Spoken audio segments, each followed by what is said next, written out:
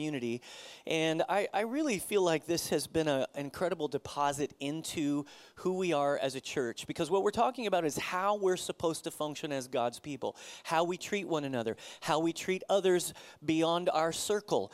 And so it really a fantastic series. We kind of started with an overarching theme about what God's community is all about, and we're gonna end with kind of an overarching big picture theme. And we've talked about conflict. We've talked about how to help each other grow. We've talked about what destroys relationships, what builds them up. We've talked about all kinds of things, communication. And so I want to talk to you this morning about something that will be a little bit unique to you and to us, but I believe that it is a problem that exists within our culture.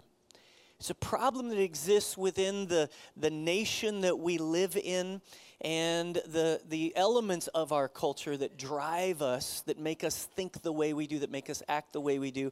And so let's pray, let's read some scripture, and then we'll dive into it, okay? Father, we thank you so much for your word, the power of it, illumination by the Spirit. Holy Spirit, come. Come now and speak to us. Come now and reveal yourself to us as we open the scriptures together and share. In Jesus' name, amen. Ephesians 4, 1 through 4 is a little phrasing from the Apostle Paul. It is a really amazing passage in chapter 4. The book itself, the letter itself that the Apostle Paul is writing to believers, the Ephesian believers. He's talking about unity as he goes through chapter 4, and we're just going to read a few verses here. It says, "Therefore I, a prisoner for serving the Lord, beg you to lead a life worthy of your calling. For you have been called by God. Always be humble and gentle. Be patient with each other, making allowances for each other's faults because of your love. Make every effort to keep yourselves united in the Spirit, binding yourselves together with peace. For there is one body and one Spirit, just as you have been called to one glorious hope for the future." These are amazing words that describe how the community of Christ is supposed to function. But it occurred to me that we are struggling very often to do these things. Be humble and gentle. Be patient with each other. I don't know if you are aware of this, but patience requires time. Patience requires time, making allowances for each other's faults because of the love that lives in you, the love from God that spills over into other people. He says, make every effort. Make every effort. I know that in a culture that says that convenience is the number one value, this is really hard. In a consumer-driven psyche, a national psyche that is all about consuming things and conveniences and what works best, we sometimes treat relationships with this same attitude. What will these relationships do for me? How will this work for me? If this isn't working for me, I'm really going to go on to some new ones. In the digital age we're living in, where it's like instant messaging and Facebook friends are the way we define kind of our friendships, right? It is incredible. I mean, this Pokemon Go thing is a crazy cultural phenomenon. There are gaggles of teenagers. Is that a word, gaggles? Of teenagers marauding, roaming teenagers in our neighborhood. I mean, you can be thankful for one thing if, it's like, at least they're not in the house staring at a screen. Now we're outside staring at a screen, but still we're outside. But there are these cultural things that begin to define us. And so today I'm going to talk about The title of the message is Old Friends Are the Best Friends. Now, I had this title for several weeks, and suddenly this morning I was just thinking about and praying about and getting ready for the service, and I realized that some people might think I'm saying old people are the best friends. It's not what I'm saying. It's not what I'm saying, although I do think that it is good to have old people as your friends, especially you young people. All right? Okay, all right. So there's a point of clarification. What I'm talking about is friends that you've had for a long time. Now, I have had some friends for a very long time, and some of them, you would know. Some of you know Russ Walker. He is on our team, and I've known Russ Walker since college. All right, if you've seen Russ Walker, he's this big old tall guy, and he's at our Lake Travis community, right, as the community pastor now. But that's him on the left, right here. And I knew him when he was just a baby-faced, awkward tall guy in college. We went to college together, and that's how he ended up being here, was we'd just been friends for so long. One of my best friends in the world is my wife, Amy. I've been with her for 24 years. I want you to check out this babe right here. Look at how skinny I was. She looks the same. But I think this is a get your roommate a date picture. We're in college, get your roommate a date. Her roommate made this happen. So we can thank her. Her name is Rhonda. Here's a picture of these next two pictures are a little bit more, they're a little older than when I knew them, but I'm just going to put them up here anyway just because it's so fun. Here's Kim. Oh, sorry, this is Spiro and Jennifer Stavros. Now, I didn't know them at this particular time, but a few years after I got to know them. We've known each other for 20 years, almost. And so, but I just wanted to show this picture because I love it. This was just fun. Anyway, Spiro and Jennifer, they came with us to plant this church. They were one of the 50 people that came from Colorado Springs to help plant our church. And they're sitting right here on the second row, and they look a tiny bit different than, well, Spiro does. Jennifer, she looks pretty much the same. All right, so next is Kim Swafford. This is Kim Swafford. Check this out. Can you believe it? Now, I did not know Kim Swafford when she got married, but just to her right is Britt Hancock. And I've known him for 25 years. Crazy. He looks so much like Jacob. Isn't that amazing? Look at that. It's so, anyway, Jacob's his son. Sorry, but I digress. Anyway, I've known these people a long time. Here's a couple more. Here's Rob and Sarah Stennett, all right? I've known Rob and Sarah since they were married. I was there. And when they met, when they went through their dating thing, I was just part of that process. Look at that baby face. Look at that. Look at that hair. It's so nice. Then there's let's see. Here's a good one. Marty and Casey. Here we are. What? Where is the beard? He looks so weird without a beard, doesn't he? So crazy. Nice little soul patch. That was a baby beard. And then here's a fun one just for fun. Here's Parsley Boys. That's me. And that's Brent down here. Check it out. That's Brent, and that's my other brother, Brad. Other brother, Daryl. And he Brad lives in Florida right now. Anyway, I think I was about 13 or 14 when that picture was taken. But look at Brent. Look how cute he is. It's so funny.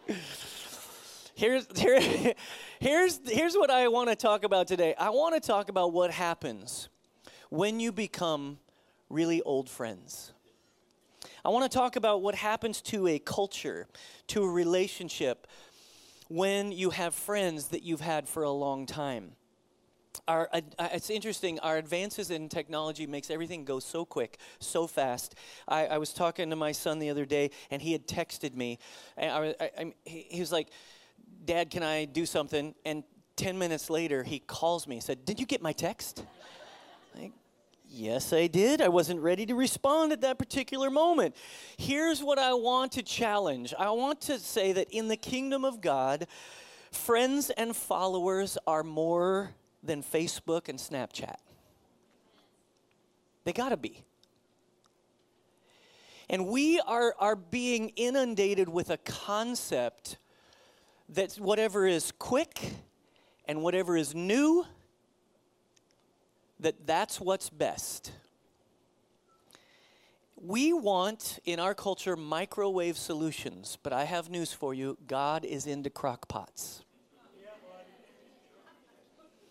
He's into crackpots too, but crock pots. God wants to put us in a crock pot, and that's how he works over a long period of time. We want everything to be done like that. We want everything to happen quickly. We have a problem. We read the Bible to find the solution, make the application, and be done with it. I don't think that's how he really works. And I think we have to understand that we are a community that believes in a long-term process, and we necessarily then have to believe in a long-term relationship with God and with one another. One of the reasons we say the creed every week, the Nicene Creed, it was written in 325 AD. We just did a series on it. If you want to go back, you didn't get to hear that series, you can go back and listen to the series. Why do we do this? We identify with the people who've gone before us.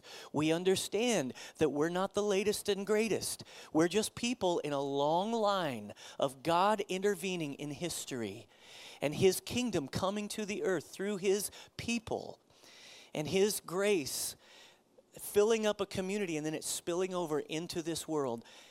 That's why we say, that's part of the reason we say it every week. It's a long-term view. It's a long-term idea. I want to suggest to you that friends create expedient Christianity or spiritual maturity, one or the other. Friends will create something that you think is just an expedient way to do things, a way of living out your Christianity that's just quick and instant, or they will contribute to your spiritual growth and maturity.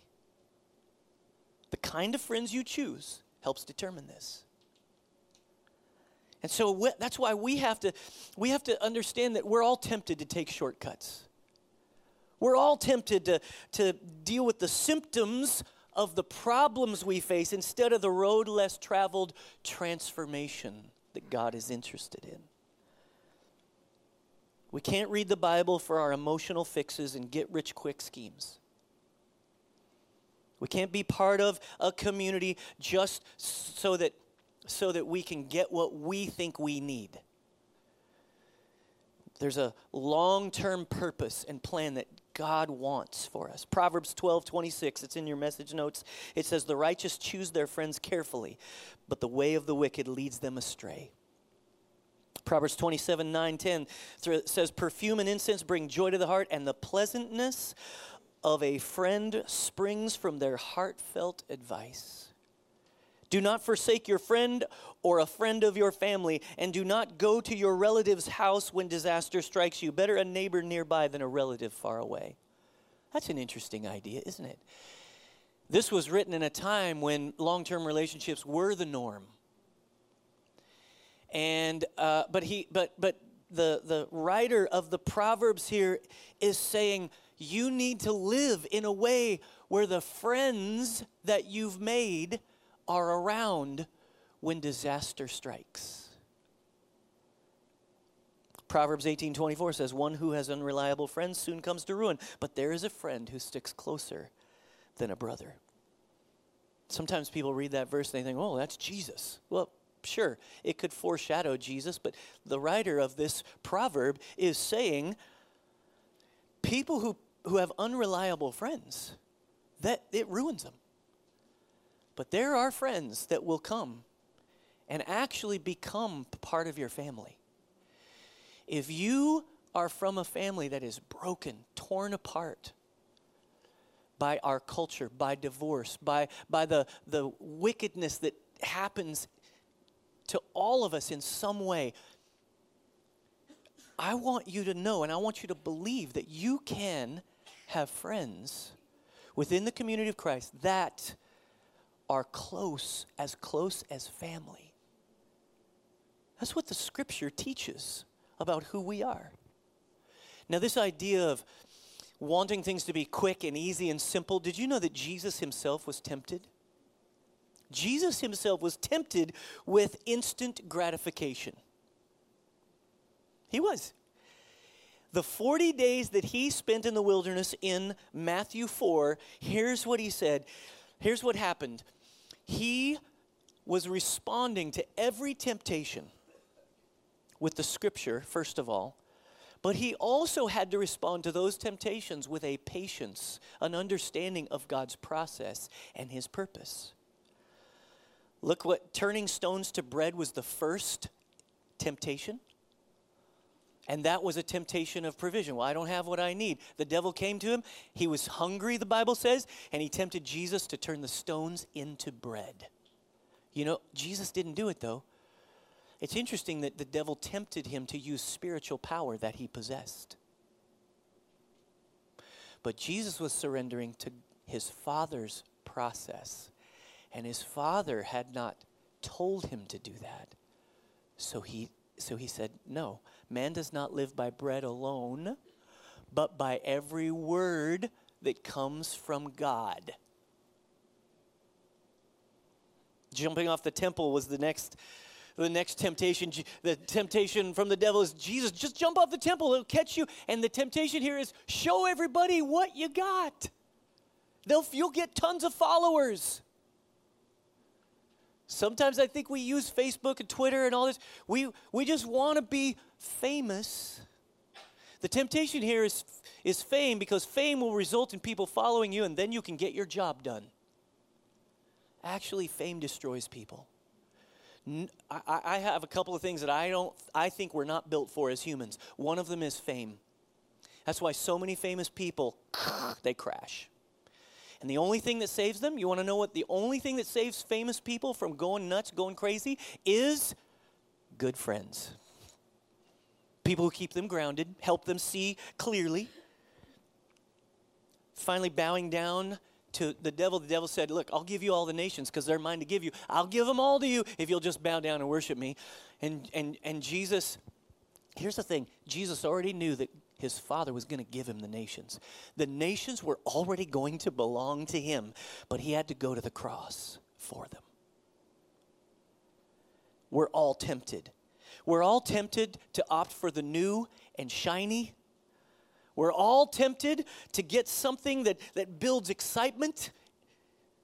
We're all tempted for the intensity of new friends. Because new friends is like, oh, I didn't even know that this is possible. This person is so awesome. This is why the whole dating scene, it's crazy out there. We meet this new person and we think they are everything. It's like, oh, this person is so great. Well, you just haven't known them long enough to understand their incredible weaknesses. I don't care what Match.com said.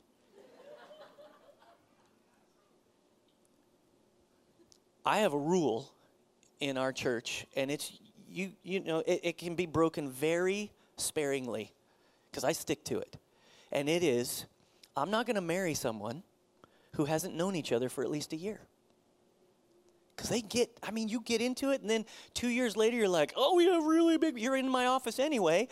Why don't you just wait a little while and fix it so that you can have a good marriage, or wait a little while and say, this person is horrible.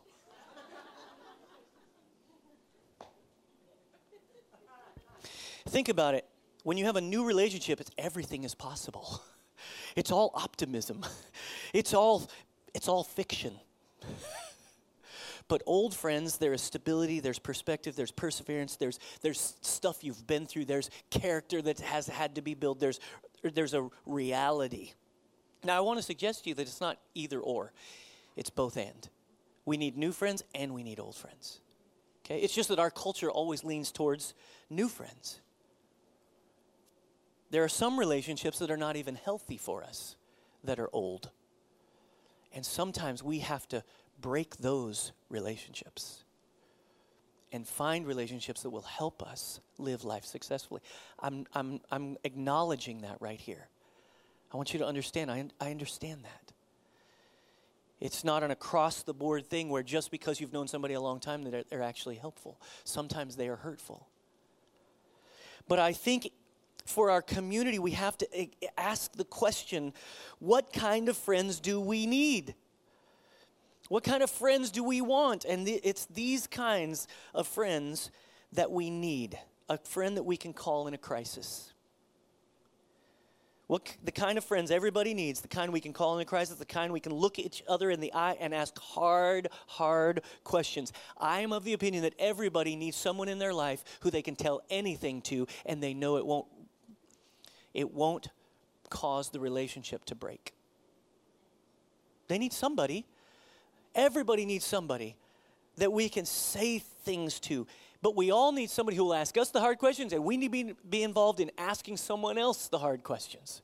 We don't do that very well here in American culture because we don't think we have the right in any way, shape, or form to speak into somebody else's life. What right do I have? You know, I'm a flawed human being. Why should I tell them what I think is going wrong in their life? Oh, because you might save them from horrible mistakes? I don't know. We've adopted an American mindset rather than a Christian mindset. We're responsible for each other. And I think the only way you really get to this point with a person is you've had enough investment. You've had a long enough time with them. Make no mistake, there's investment that's required to get there. Everybody needs the kind of friends who will love you as you are, but care enough to confront. Here's the blessing of old friends. Here's the blessing of old friends. Number one is trust. Trust is earned and credibility is established when you have old friends. What happens in old friendships is you grow the trust quotient because you've been through some history and you've seen it. You've seen how they respond. Proverbs 27, 5-7 says, better is open rebuke than hidden love. Wounds from a friend can be trusted, but an enemy multiplies kisses. People who only say nice things about you, just be careful. I think it takes about 4 years. You should write that down in your notes if you're taking notes. I think it takes about 4 years to really know somebody. Because 4 years is a process where you see them go through the life cycles long enough, you're like, now you can predict how they're going to respond. It takes about 4 years to see that cycle go around over and over again, and you're like, oh. And that's why in some ways, our church just got to the place where we can do great stuff. We're not even 6 years old yet. We're a year and a half into the good stuff. And is it any shock to anybody that the last year and a half has been some of the hardest? I think it's been hard for our community to figure out what God is asking us to do and how to surrender to it.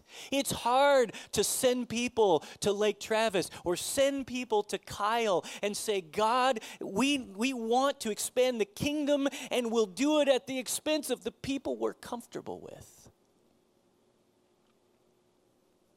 That's a hard thing to do. But you know what? I love this. What happens is, some of the people there and some of the people here are going to end up old friends. Some of the people who are doing ministry there and some of the people who are here are going to end up being old friends. And we're going to have stories to tell about how the Austin region was when we first started and how it will be in the next 10 years. I believe that. But here, you could only do that if you trust people. You can only do that if you trust people. Predictability in a person creates confidence. Trust, I want you to think about this. Trust increases the speed at which things can get done. Think about that. If you don't trust somebody, everything takes a long time. If you don't trust somebody, it's like, oh, I'm not sure. Oh, I gotta. If you're dealing with a contract, if you don't know the people you're making the contract with, it takes a long time and a lot of pages. If you know the person you're entering into a contract with, often a handshake is enough. Everything just takes longer. I think God designed it that way, and He wants to speed up the kingdom advance by people working together for a long time. Number 2, strengths. Strengths are celebrated and weaknesses are protected. Strengths are celebrated. Ephesians 4:15-16 says, instead, speaking the truth in love, we will grow to become in every respect the mature body of Him who is the head, that is Christ. From Him, the whole body, joined and held together by every supporting ligament, grows and builds itself up in love as each part does its work. Here's the truth in love scenario. I tend to think that truth without love leads to meanness. People are mean. When there's just about truth, well, brother, you just need the truth. Let me give it to you. Boom. That's not how we should act with one another. Love, on the other hand, without truth leads to weakness. It leads to people being weak. If we don't tell people the truth, hey, brother, we gotta work through this struggle in your life. Let me walk with you. Now listen, all the work with truth and love in the scripture we just read is in creating an atmosphere where people do believe that you love them. That's where all the work is.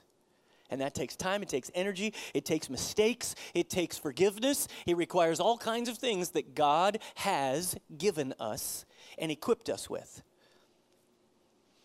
The purpose of the body of Christ, now I want you to get this, the purpose of the body of Christ is found in the balancing of strengths and weaknesses. The reason this group of people is so powerful is because a bunch of you have strengths that others of you don't. Some of you have weaknesses that need to be helped and protected by others who don't have those weaknesses. And when you put everybody together, even their weaknesses are minimized because we're learning from each other, we're growing from each other. Every one of us can benefit from the strengths of others. And I think that's the wonder, the beauty of the body of Christ. None of us have to suffer from our greatest weaknesses because we belong to each other. Finally, 3 is fear. Fear is replaced by security and confidence. Think about this. Fear is replaced by security and confidence. When you erase fear from the relationship, suddenly something happens. Look at 1 John 4:18-19. It's in the Message Bible. It says, there is no room in love for fear. No room in love for fear. Well-formed love banishes fear. Since fear is crippling, a fearful life, fear of death, fear of judgment is one not yet fully formed in love. We, though, are going to love. Love and be loved. First we were loved. God loves us first. It's His love that makes this happen. It's His love that begins to define how we live this out. He says, first we were loved, but now we love. He loved us first. I think what we want is our authentic selves coming out. And that can only happen when fear goes by the wayside. When we understand that we've been forgiven. When we understand that we've been healed. Now, this is what is bugging me about this community series is I think one of the things that happens over and over again is people are afraid to let people know they're afraid. They're afraid that other people will judge them when they see the mess that is their lives. They're afraid of what other people will think if they invite them over to their home because their home's not quite as nice as someone else's. So they don't enter into community. They don't open up their heart. They're afraid if they really know what's happening in their marriage, if other people will really know, then they'll reject them. Why is it, now I get to see this more than you, but why is it that people wait and wait and wait and wait to deal with a problem, a crisis, a struggle, an issue in their marriage or in their relationship, in their family, and they wait and wait until they're about to go over the cliff, and then they talk to somebody. They're falling off the cliff, and then everybody's got to know, somebody help me, and it's almost impossible to help them as they fall off the cliff. We got to get rid of the fear that we're going to be rejected and let people in. Let people see it. Last thing. How can I invest in long-term relationships? See, I think it's impossible to develop trust, to develop strength that you're benefiting from, and to eliminate fear unless we have long-term relationships. How can I invest in long-term relationships? Here's what I believe. I think we keep initiating meaningful conversations. You say, Pastor Ross, people just won't do this. Yes, we live in a culture where it's really hard. It is hard. It is difficult. But you should not give up because you belong to Jesus and you belong to the body of Christ, and the community of Christ is committed to this kind of thing. I made a fundamental decision, Amy and I made a fundamental decision to live in one place for a very long time. I lived in Colorado Springs for 19 years. We lived there together, and all our kids were born there. But when we felt called to Austin, we came here and we committed, we're going to die here. Not soon. Not soon, but we're going to be here. I mean, Jesus can do anything. He can send me to Timbuktu, but I'm committed to Austin, to being here. And I think we all have to make similar decisions. Number 2, stay in the same neighborhood instead of moving to a bigger house. Now, there's a couple of issues here. Some of you are like, well, my career, my job, I can't do this. People in the military, it's impossible for them because they've committed their lives to serve our country. I acknowledge that. Please don't misunderstand. I am not telling you everybody has to do it this way, but I think we should consider the decisions we're making about our career in light of the community of Christ and what is needed in our kids, in our family, in our own lives, in other people's lives. What is it that we need to consider as we make those very difficult decisions? Don't just go for the bigger house. There is a massive movement going where people are building tiny houses right now. It is so fun. And then the other day I just realized, wait a minute. All these tiny houses are on wheels. This is just an RV. That's been around for a long time. You just put a roof on it and said it was a tiny house. Anyway. Number 3, I think we should serve our church through the ordinary seasons. I don't care who you are, what church you're from, there are problems in that church. Every church has flaws because every church is full of people. And we are no different, but here's what I would suggest to you, that family life, when you remember what happened in your family, some of the memories that are really fun are holidays and vacations, but there was a lot of time in between the holidays and the vacations that were full of real life, full of struggle. You don't get the great holidays and the great vacations unless you fill the in-between spots with peanut butter and jelly sandwiches and being willing to just live day to day with one another. I think most of the time we go through a cycle in our churches, and about 4 years, and then we're on to the next thing because it kind of got boring. I need something new. I need a new idea.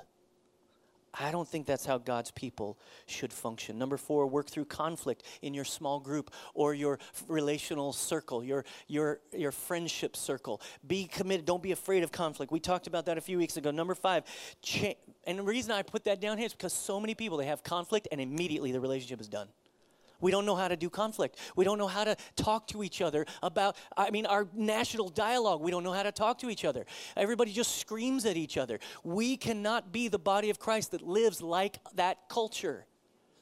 We got to learn how to love each other in the midst of the conflict and work through it. Number 5, change your relational mindset from a sprint to a marathon. Powerful, intimate, strong relationships require time. Now listen, everybody needs a new start occasionally. I can't manage how people function within the body of Christ. You may need to go to a new church. Okay, that's fine. If you do, it's okay. Just let me know. Just send me an email. Hey, I'm going to a new church. Love you. It's so awful when I see you in a grocery store and you have to hide from me. I believe the body of Christ is bigger than one chapel. The body of Christ is bigger than one chapel. It's okay. People need a new start occasionally. It's okay. I can't manage that. That's up to God. But what I want us to consider and what I want us to be is the kind of community that's committed to the long-term process, committed to the long-term relationships, committed to one another in this kind of settledness where God can do his work and we can gain trust with each other and the work of the kingdom begins to be easier and more obvious because we've been together doing this for a long time. I want you to close your eyes and bow your heads. I want you to consider whether or not you're addicted to getting quick solutions. Maybe you're addicted to surface level relationships. I want you to consider as we come to the Lord's table, I want you to consider repenting of demanding a quick solution to everything. I want you to consider yielding to God's process and yielding to a community or a relationship with others that's longer. It has more history. It has more nuances. I want you to consider surrendering your life to God's process and to long-term relationships. When we come to the table of the Lord, we come in need. We come needing to be filled. And what I want you to consider is emptying yourself of your expectations and your designs and come to Jesus and offer them to him. Because the truth is, Jesus, when he came to this earth and he died on a cross, his broken body on that cross was the provision for everything in your life. Not just your salvation, but everything. The blood that was spilled out of his body was spilled for forgiveness and healing. Not just the healing of your soul for salvation, but the healing of your relationships and the healing that is supposed to be carried within our community. A lot of times we call this the body of Christ that was broken for you and me. But I want you to remember that the scripture refers to you and me as the body of Christ. And in our brokenness, we belong together. It is only in that brokenness that we come together and experience the healing that Jesus has for us. So Father, would you teach us now? Would you show us our own lives, our own hearts? Would you reveal those things to us? And we come to you and we surrender. We ask you to forgive us. We ask you to heal us. We ask you to give us a new start. Maybe even a new start with you, where we surrender everything, our careers, our designs on life, our desires for ourselves. And we offer these things to you at this table in Jesus' name.